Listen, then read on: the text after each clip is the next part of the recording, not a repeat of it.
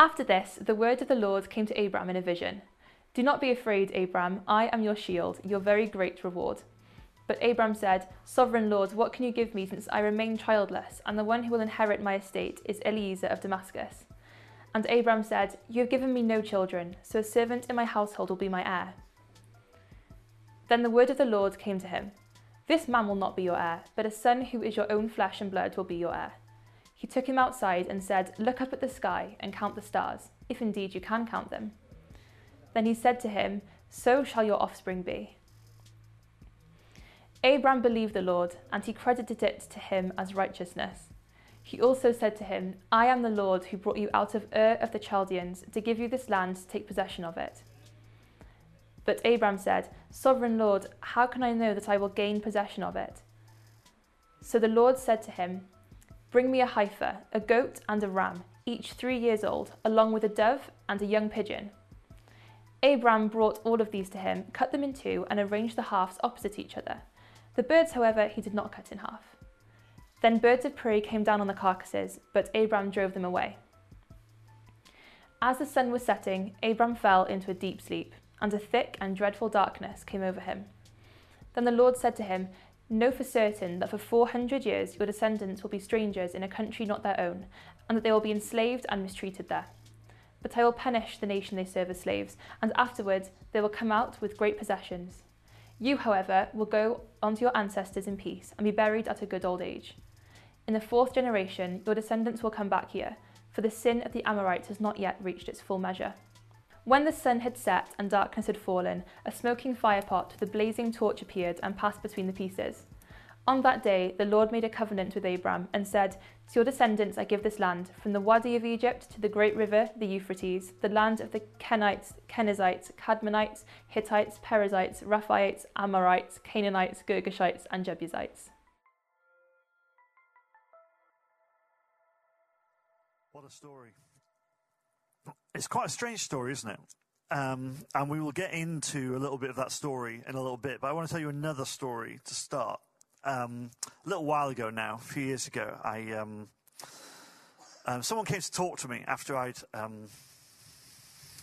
been given a talk, and I'd said this thing about God being unchanging and yet constantly changing. And someone came to talk to me going, actually, theologically, I have a bit of an issue with that. I don't, God's unchangeable. The Bible's really clear that God is the same yesterday, today, and forever, which the Bible is very clear about that. And he said, but there you are saying that God changes, and God is changeable and constantly changing. And what do you mean by that? Because I don't agree with that. I don't think God changes. And I was like, well, actually, I think God is always changing, because whilst God is unchangeable, God is the same yesterday, today, and forever. God is constant in that sense. Eternal in that sense. I said, I also believe that God is constantly changing because relationship demands it. You see, we can't be in relationship with someone who never changes, because relationship demands change. It demands interactions. It demands that we are changed by each other, otherwise it's not relationship. And so I'm saying, well, I believe that we're always changing. How God relates to me today is a little bit different than how God relates to me a year ago or 5 years ago or 10 years ago. And my relationship with God is evolving. How God interacts with us changes all the time. They said, well, Josh, I don't know. I mean, I understand what you're saying, but I don't like this idea that God is changing and unchanging. Can you explain it a bit more? And I said, well, there's all these passages in the Bible where God changes his mind. And they went, well, what do you mean? I said, well, in Genesis, we have this story with Abraham where God says he's going to destroy Sodom and Gomorrah. And Abraham says, yeah, but what if there's 50 people? And God says, okay, if there's 50 people, I won't. And then Abraham goes, what about 40? And God's like, all right, 40. Then 30, all right, 30. Then 20. Then, all right, 20. And then Abraham pushes his luck a bit more, goes, well, all right, what about 10? And God's going, oh, fine, all right, 10. We'll do 10 then. And then he tries to push it, and then God's like, don't push it any more than that. 10. 10's a deal, right? So, and then there's this interaction, there's this changing, and this person was like, no, I think God knew what he was doing there. Well, what about Hezekiah? Hezekiah, this king, is told, God sends a prophet to him to tell him that he's going to die. That he served well, but his time is done. And Hezekiah prays and pleads with God for more time. And God changes his mind and lets Hezekiah live longer. God changes. It's like, no. God knew that was going to happen. That was just all part of it. Well, then what about the flood? What about Noah and the flood? I said, what do you mean, what about Noah and the flood? I said, well, before the flood, God is the sort of God that would flood the earth, because God floods the earth. But after the flood, God sends the rainbow and makes his promise and says, I will never flood the earth again. God is no longer the sort of God that would never flood the earth, that would flood the earth. Now he is the sort of God that would never flood the earth. God has changed. And this person was like, yeah, that's a good, yeah, I haven't really, yeah, I need to go and think about that.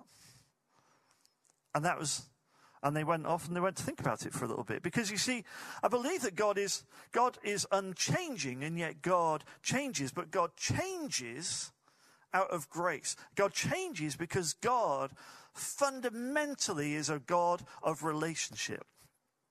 You know, if you want to really pin this down, God isn't the God of religion. God is a God of relationship. And if we have a religion, relationship is our religion. God is a relational God. God is a God who wants to be known, who wants to be in relationship with us. And so he changes, not because he isn't unchanging, because God is the same yesterday, today, and forever. And yet how he interacts with us, his relationship with us, how he reveals himself to us, is always changing. And so God changes in this situation with Noah, in this covenant with Noah, because of relationship, because he sees what has happened in this. As he's flooded the earth, he goes, I am never going to do that again. Because who you are, our relationship with each other, is so important. I'm never going to bring that destruction again. Now, I actually think there's a whole bunch of other stuff going on there, and we will get to that in a minute. But I wanted to use that to demonstrate that I think that God is fundamentally relational. And it's really important that we understand this. You see, I think we have this idea of God, that he's distant, that he's unchanging, that he's intransigent. And so he's quite severe. This might be a gospel that feels familiar to you, but I don't know if this is a gospel that feels quite familiar to me, that God created the earth and it was all good. And then we sinned because we ate from the fruit in the tree, and God said, don't eat of this fruit. And if you eat of this fruit, then that's going to be really bad. And we, like, you know, when you know these experiments that you see with kids sometimes, and they kind of go, they put a kid in a room and they put a chocolate bar on the table. They go, don't eat that chocolate bar till I'm back. And then they go out on the video, like that. That's what God's doing with us in the Garden of Eden, going, oh, don't eat that fruit, and then I'll be back soon and see what happens. Basically, we failed. We failed that test. And then God's like, well, now you failed that test. That's it. The only consequence of this is eternal punishment. The only consequence of this is death. I need to punish you. But that's not the end of the story, because God also comes up with a rescue plan, a rescue package. And so God says, oh, well, it's all right. I'm really angry with you, and I have to punish you. I have to punish you because I am who I am, and so I have to punish you. And so, but sorry, like Jesus is going to come, and he's going to die on the cross for you, and he's going to pay the price for your sins. So if you accept Jesus, then God's anger will be dealt with. Jesus will get you round that. Jesus will get you forgiven, so you don't have to suffer the wrath and the anger and the vengeance of God. It's all right because you know Jesus, and that's how we get saved. And that might be a very familiar gospel to you, but it's quite a contractual relationship, isn't it? I do this for you and you do this for me. If you believe this, then you'll be saved. But if you don't, then God's quite angry in this story. God's quite violent in this story. And it's not that there isn't truth in the story. It's just that it's a bad gospel. You know, the good news is news that is profoundly good. By definition, I guess. Like, the good news is so good that we actually need God. We actually need the Spirit to help us have the faith to believe it, that it's so good. That God loves us so much that he covers us, that he meets us, that he goes the extra mile for us, that God loves us so much. You see, sometimes I think our gospel kind of paints this picture of God being quite angry or vengeful or violent. But actually what we see in Scripture is not this God who's going, now I have to punish you, but there is a kind of a get-out clause. We see a God who pursues us. We see a God who loves us. We see a God who is passionately for us. We see a God who meets us again and again and again and again, who goes the extra mile again and again and again and again. We see a God who wants to go so much further. We see a God of love and relationship. We get all sorts of images of this, like the prodigal son and the son's just on the horizon returning home, and the father runs and makes the distance between them. And the son's like trying to get out his apology, going, oh God, oh my father, I'm really sorry and I shouldn't. And goes, no, I'm not even interested in your apologies. I just want to embrace you. I just want to love you. I just want to be with you. Like, we see the image of the Father that we get in the Scriptures isn't a God that's waiting to punish us or eager to punish us or has to punish us or is angry and violent. With the image of God that we get in the Scriptures is a God of love who goes the extra mile, who goes above and beyond. And this is what covenant tells us. You see, this contractual idea that we have of God: if I do this, then you'll do this for me. If I obey these rules, then you'll save me. If I go to church often enough and give often enough and nice often enough, then you'll make sure that I get to heaven when I die. This sort of contractual idea is quite damaging for us. You see, with a contract, an agreement is made to protect oneself. But with a covenant, one commits oneself with promises to another for the sake of the other. You see, a contract is all about protecting me. A contract is what we have in business. Or if you've had the nightmare that I've had recently of trying to sort out BT broadband or whatever it might be, that's a contract. Unfortunately, they give you this like 14-day or 28-day out clause because they kind of go, if we haven't met our side of the bargain, then you can get out, you can pull back. And those are contracts. But a covenant is like a marriage. A covenant says, I'm in this, not just for the betterment of myself or for that I can get what I want. I am in this for you. I am committed in my marriage. You know, it's not enough for me to just believe that Rachel exists. That isn't going to cut it as a marriage. You go, well, if you believe that I exist, then, then we can be married. No. It's not enough for me to believe that she might be nice or she might be... No, like, actually, covenant means that we share life together, that we are in deep relationship with each other, that I am going to commit to pouring myself out for her so she becomes everything that she's created to be. And she will pour herself out for me so I become everything I'm created to be. Our covenant to one another is for the betterment of each other, for the fulfillment of each other, not just to meet my needs or what I want, and if, I don't think you're doing that very enough, then I'll start pulling back and maybe I've got my get-out clause. You see, this is why prenuptial agreements are so wrong, so destructive. And if you have one of those, I'm really sorry for saying that, but maybe you just need to tear it up, because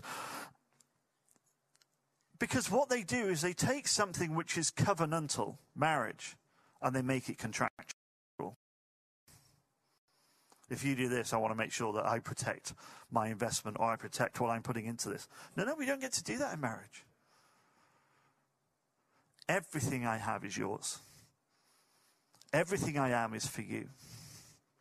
That's what covenant is. So contract protects me, but covenant commits me. And we are called into covenant. I read this recently. I thought I'd share it with you. The concept of covenant permeates and largely structures the entire biblical narrative. One could say that the rich variety of linguistic forms found in Scripture are all ultimately put in service to one thing: covenant. Covenanting is both the substance and the form of God's characteristic communicative action. All Scripture must therefore be understood as covenantal discourse. The whole fabric of Scripture, the whole revelation of what God is like, is covenant. God giving of himself for the fulfillment of us. God pursuing us for relationship with himself, to see us restored and renewed and become everything that we are created to be. What we see in Scripture is this trajectory of covenants. You see, there are all sorts of covenants in the Bible. All sorts of covenants in the Bible. But we'll start with the one that I just mentioned earlier, the Noahic covenant.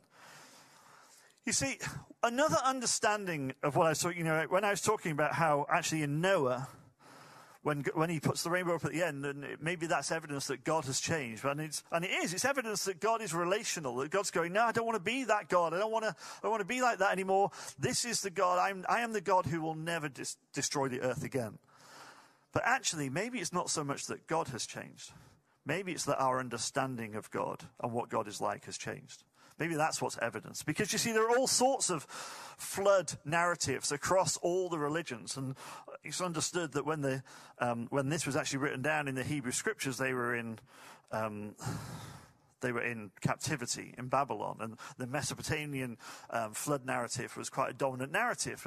And not dissimilar, God was angry and destroyed the earth and whatever. But actually then there's this story that the Hebrews tell. They go, yeah, okay, but actually this story says that God's not like that anymore.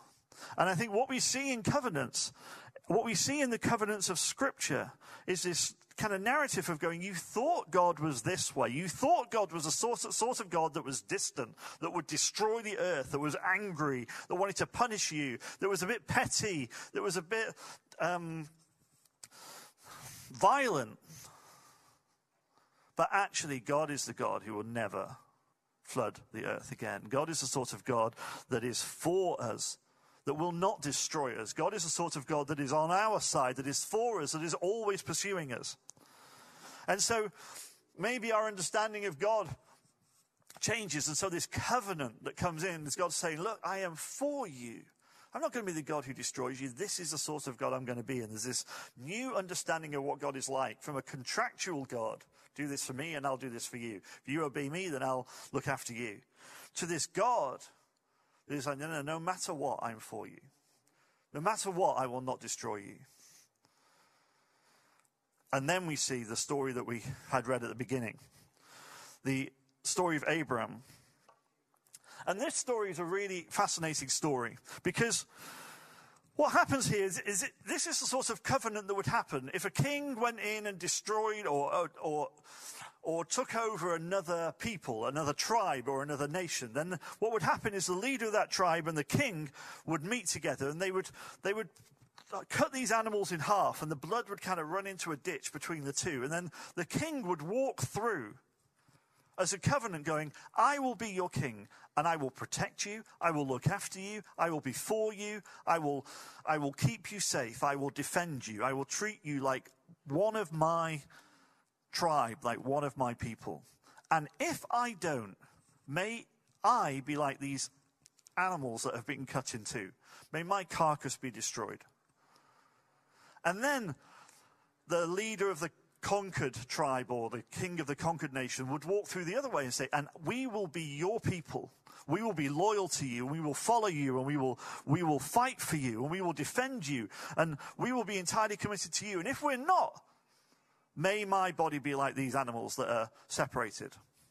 And so it's this sort of covenant where they walk through and they make this deep commitment to each other, to be entirely for each other and with each other. But what we see happening in this story is actually Abraham falls into this sleep, and what he sees is this flame and this smoke that's coming out of this firebox passing through. Both of those are symbols of God. When God, we see God on top of the Mount Sinai with Moses as a cloud of, it's all in a cloud. When we see God being revealed as fire and Moses in the burning bush. And then when they're walking through the wilderness, we see they're having a pillar of fire at night and a pillar of cloud by day that they can follow. God is revealed by fire and by cloud. God is revealed. So both of these symbols reveal God. And what it demonstrates is that God is walking through saying, I am actually committed to you. You will be my people. I am committed to these promises I'm making to you. And if I'm not, may my body be broken. May my body be ripped in two. But also, God walks through and covers Abraham's side and goes, and if you are unfaithful, if you don't follow me, if you don't commit to me, if you don't love me, if you don't follow my laws and my commands, if you fall short, may my body be broken and may my blood run into the ditch. You see, in this covenant, we see a covenant that is ultimately fulfilled by Jesus. We see God saying, I will keep my side of this covenant for this relationship, but I will also keep your side of this covenant in this relationship. We see God saying, not only am I a God who is for you, but I am a God who is gracious and merciful. I am a God I am not the God of karma. I am the God who forgives. I am the God of grace. And that's a really powerful image that we have in this God who is for us. Then we see the Mosaic covenant. This Exodus 19, and he says, you will be my people. We talked about it a couple of weeks ago. You will be my people. You'll be a royal priesthood, a holy nation. The world will see. All the other tribes will see. Everyone will see what I am like by who you are as a nation. And I'll give you this law, that I will be with you. I will go through the wilderness with you like a pillar of fire and a pillar of cloud. I will be with you through all of this, and I will be revealed through you. I am the God who is with you. I am the God who is for you. I am the God of grace. I am the God of mercy. I am the God who is revealed through you. Then we have the Davidic covenant. So he speaks to David and he says, look, no longer will be the God who kind of shows up and then disappears and then, or my blessing is with you and then it's not with you. A time is coming when I will never leave you. I will always be with you. All the promises I've given you will be fulfilled, and I will be entirely with you because I am entirely faithful, because I will never leave you. I will always be with you. And then we see that ultimately fulfilled in Jesus. In the new covenant that says that God is love and God is within us. A new covenant that is fulfilled by a new command that says the way you love one another is how the world will know that you are my disciples. I will be revealed through you. A new covenant that is fulfilled by the Holy Spirit, that now God is within us. God isn't just with us. God isn't just for us. God isn't just a God of forgiveness and grace and mercy. God isn't just a God who will never leave us. Now God is sealed within us. We are indwelt by the Spirit. And now our words can bring healing and life. Now our actions can bring healing and raise the dead to life. Now our actions and we can bring miracles and we can bring hope. Now God is revealed in us, through us, so the whole world can see what God is like. We see this covenant being fulfilled in Jesus. You see, God is not the God of contract and karma. God is the God of covenant and grace. God isn't the God who says, well, if you do this for me, then I'll do this for you. God is the God who says, no matter what, I am with you. No matter what, I am for you. And I won't just cover my side of this covenant. I will go further. And as far short as you fall, I will cover the distance.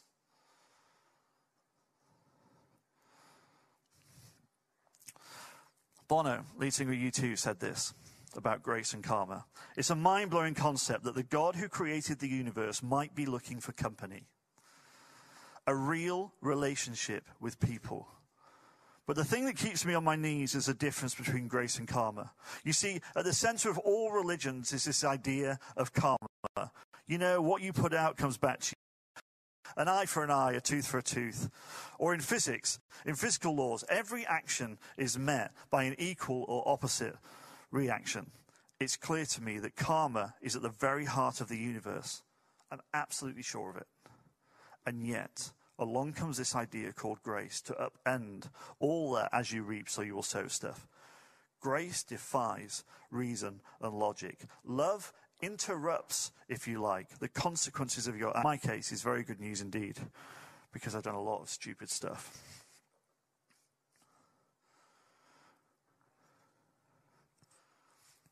We are invited by this God who wants to be known, by this God who wants to be in relationship. We are invited into relationship. You see,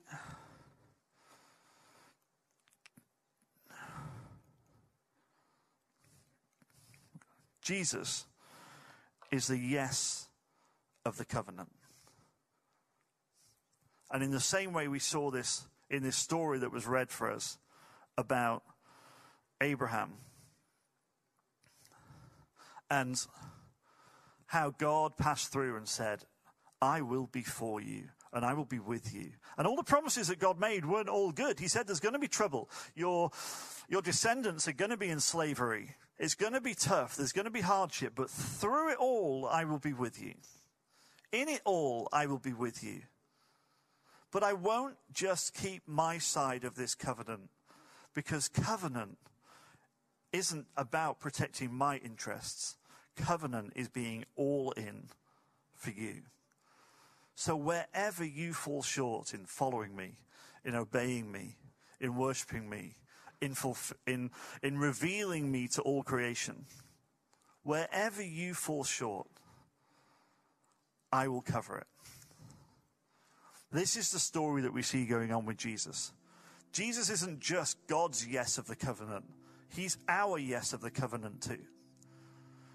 In 2 Corinthians 1, verse 20, it says that Jesus is the yes of the covenant, the yes and amen. That all God's promises are yes in Jesus. All God's promises are yes in Jesus. And I want to talk a little bit more about covenant. I want to talk a little bit more about what that means for us as a community. But I actually want to pause here for a second. Because it might be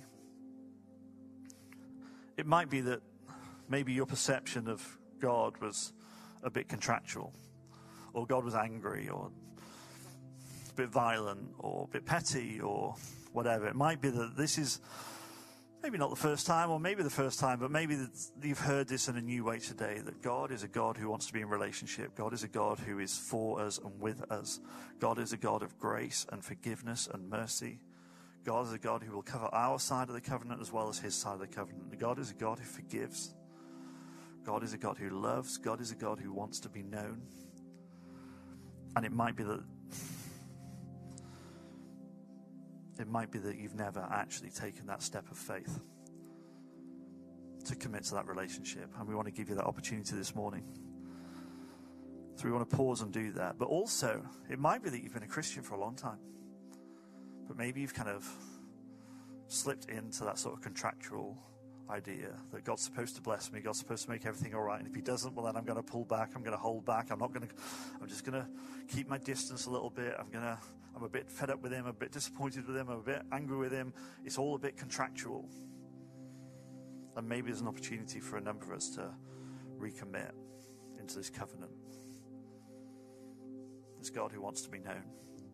To invite him in again. So we're just going to take a little bit of time. We're going to put some slides up with a prayer which you can follow.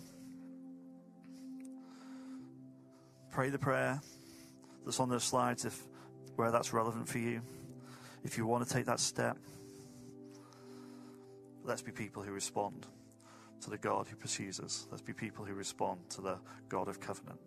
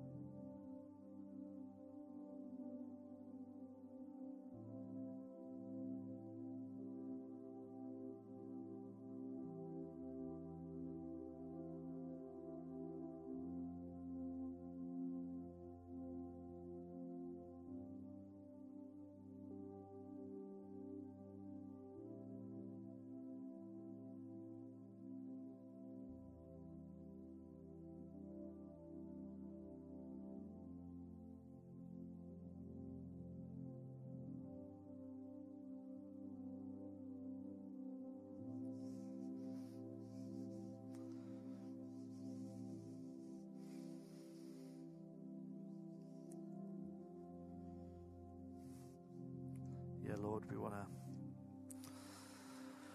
to commit to that covenant with you.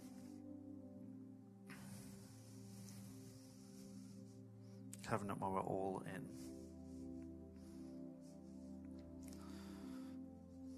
We don't hold on to our get out clauses, or we pull back where we feel that you fall short or disappoint. Lord, we want to thank you that you're a God who loves us, a God who pursues us, a God who is for us, a God who wants to be in relationship with us.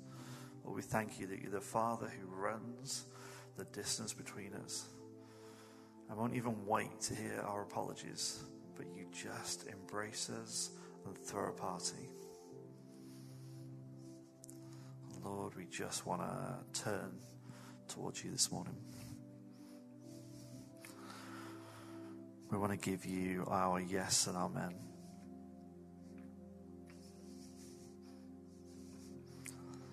Amen. Amen. So, quickly, I just want to talk a little bit about what covenant means for us as a community then, because if we're followers of Jesus, if we're the body of Christ, if we are the embodiment of what God looks like, and this cannot be done in isolation. This isn't just about us as individuals, but this is about us as community. Jesus said this new covenant is fulfilled by the way and revealed in the way that we love one another. We are committed to each other. We have a fabulous evidence of this, revelation of this, expression of this in the Last Supper when Jesus is talking about the new covenant. In communion, and we're going to end with communion in just a couple of minutes, because actually this whole thing of communion, and Jesus is saying, this is my body and it's the new covenant. This is my blood that's poured out for you and it's the new covenant. But he says this and he does this, and he's with his disciples and he says, look, the world will know, a new command I give you, that you would love one another, and this is how the world will know that you're my disciples. But he says this immediately after he's spoken to Judas and said, you're about to betray me. And Judas walks off to betray him. And then he says it immediately before. He then turns to Peter and says, you're about to betray me 3 times. So between talking to Judas about betrayal and talking to Peter about denial, Jesus says, how you love one another, that's how the world's going to know you're my disciples. Which seems a bit odd, doesn't it?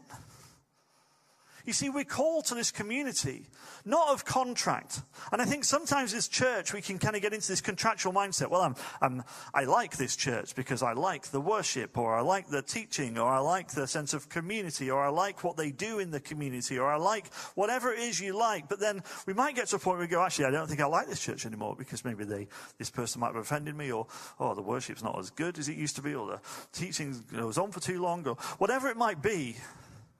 We go, oh, well, I think the Spirit's departed. I don't think this is where I'm supposed to be. Well, I'm going to go somewhere else, which is better for me. That's a contractual mindset. We don't get to do that. We are here because this is where God's called us to be. I hope you have that sense of calling, that sense of place, that sense of belonging. This is where God's called us to be, regardless of how easy it is. Regardless of whether it's difficult or not, regardless of whether I feel offended or not, regardless of whether I feel included or not, regardless of whether the worship's good enough or not, or the teaching's good enough or not, or we do enough in the community or not. This is where I'm called to be. And so I'm all in. I'm all in. We are all in with each other. You see, as the body of Christ, we are called to live in relationship to God and relationship to each other. We are called to love each other. We are called to be covenant people, deeply committed to each other. This is the life that we're called to. This is the community that we're called to. We're called to be in covenant with one another. John Tyson, pastor of a church in New York, says this. Pull it up for you. Having a covenantal community means we choose accountable unity over loose networks.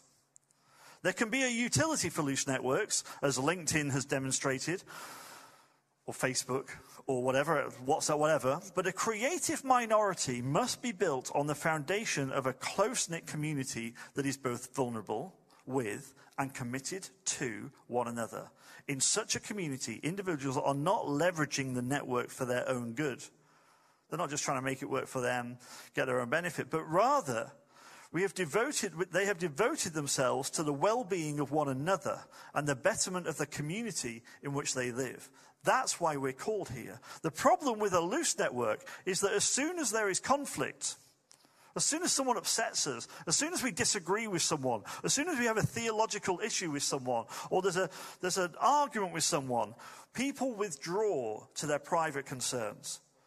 If there is no interpersonal conflict in your life, no elements of your character that you are being confronted about, you are networking. You are not in close community. Wow. If you're not uncomfortable, if you're not being challenged, this isn't community. This is networking. And so it is a bit uncomfortable. I'm feeling a bit challenged. Maybe I'll withdraw for a bit. We don't get to do that in covenant community. I'll read it again. If there is no interpersonal conflict in your life, no elements of your character that you are being confronted about, you are networking. You are not in close community. Yet, an accountable community does not just confront. It remains united despite disagreements. It is defined by covenantal loyalty. A covenant is distinct from a contract in that each side agrees to uphold their side of the agreement, whether or not the other is faithful. Each of us agree to be where God has called us to be in relationship with one another, whether or not we perceive that the other people around us are being faithful in that. We agree to show up, to belong, to give, to be vulnerable, whether or not we're convinced that the other people are doing the same. We agree to give, to volunteer, to be involved, to get involved, whether or not we think other people are volunteering or giving whatever they should be, or whether or not we think this is the very thing that we should be investing in or whatever. This is what we're committed to.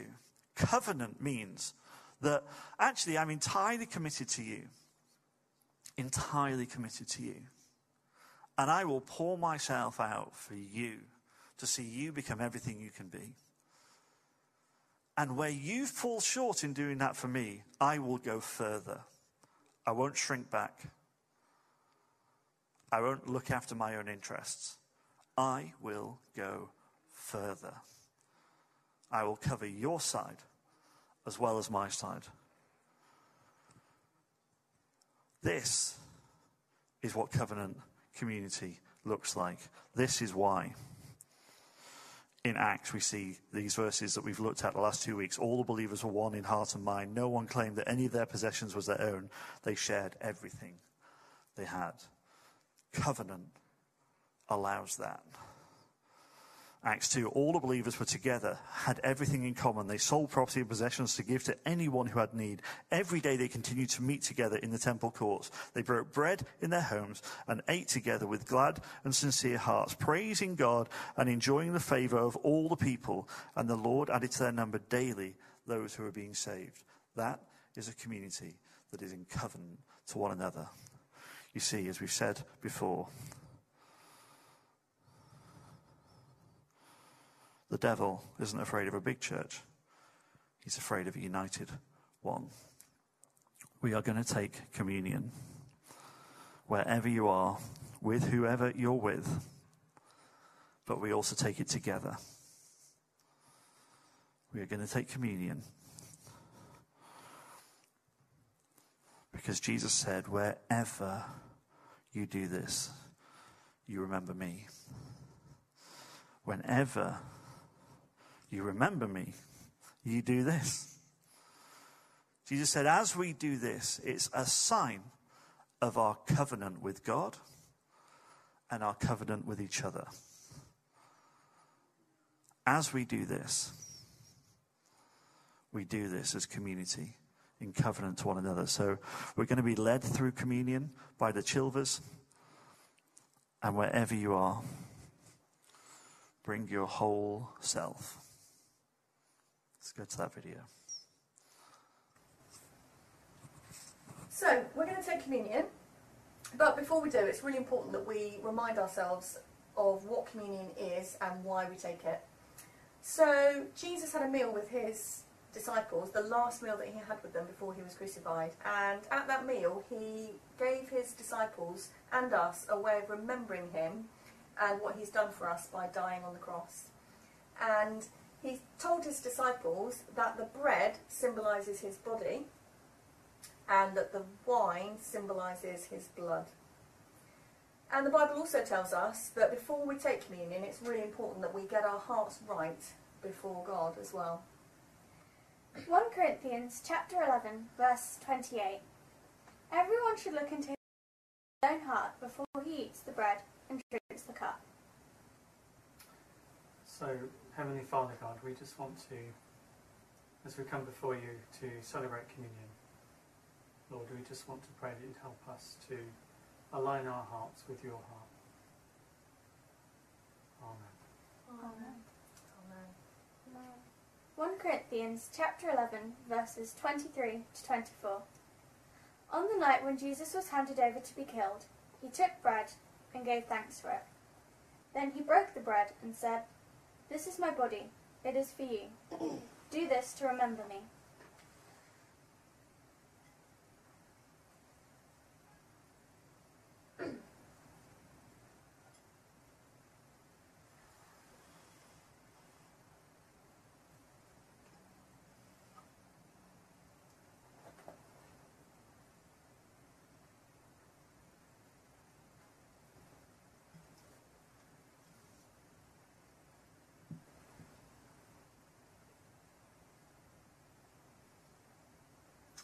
Dear God, we thank you that you sent Jesus, your Son, who gave his life for us on the cross.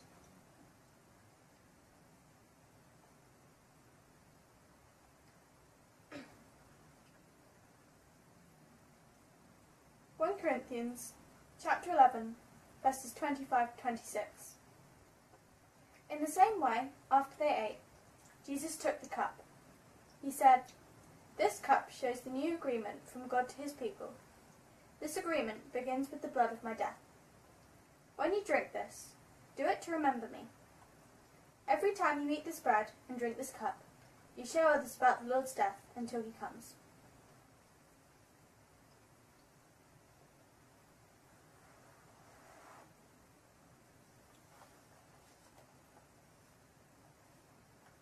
Dear God, with this bread and wine, we remember Jesus' death and we celebrate his risen life and his love for us.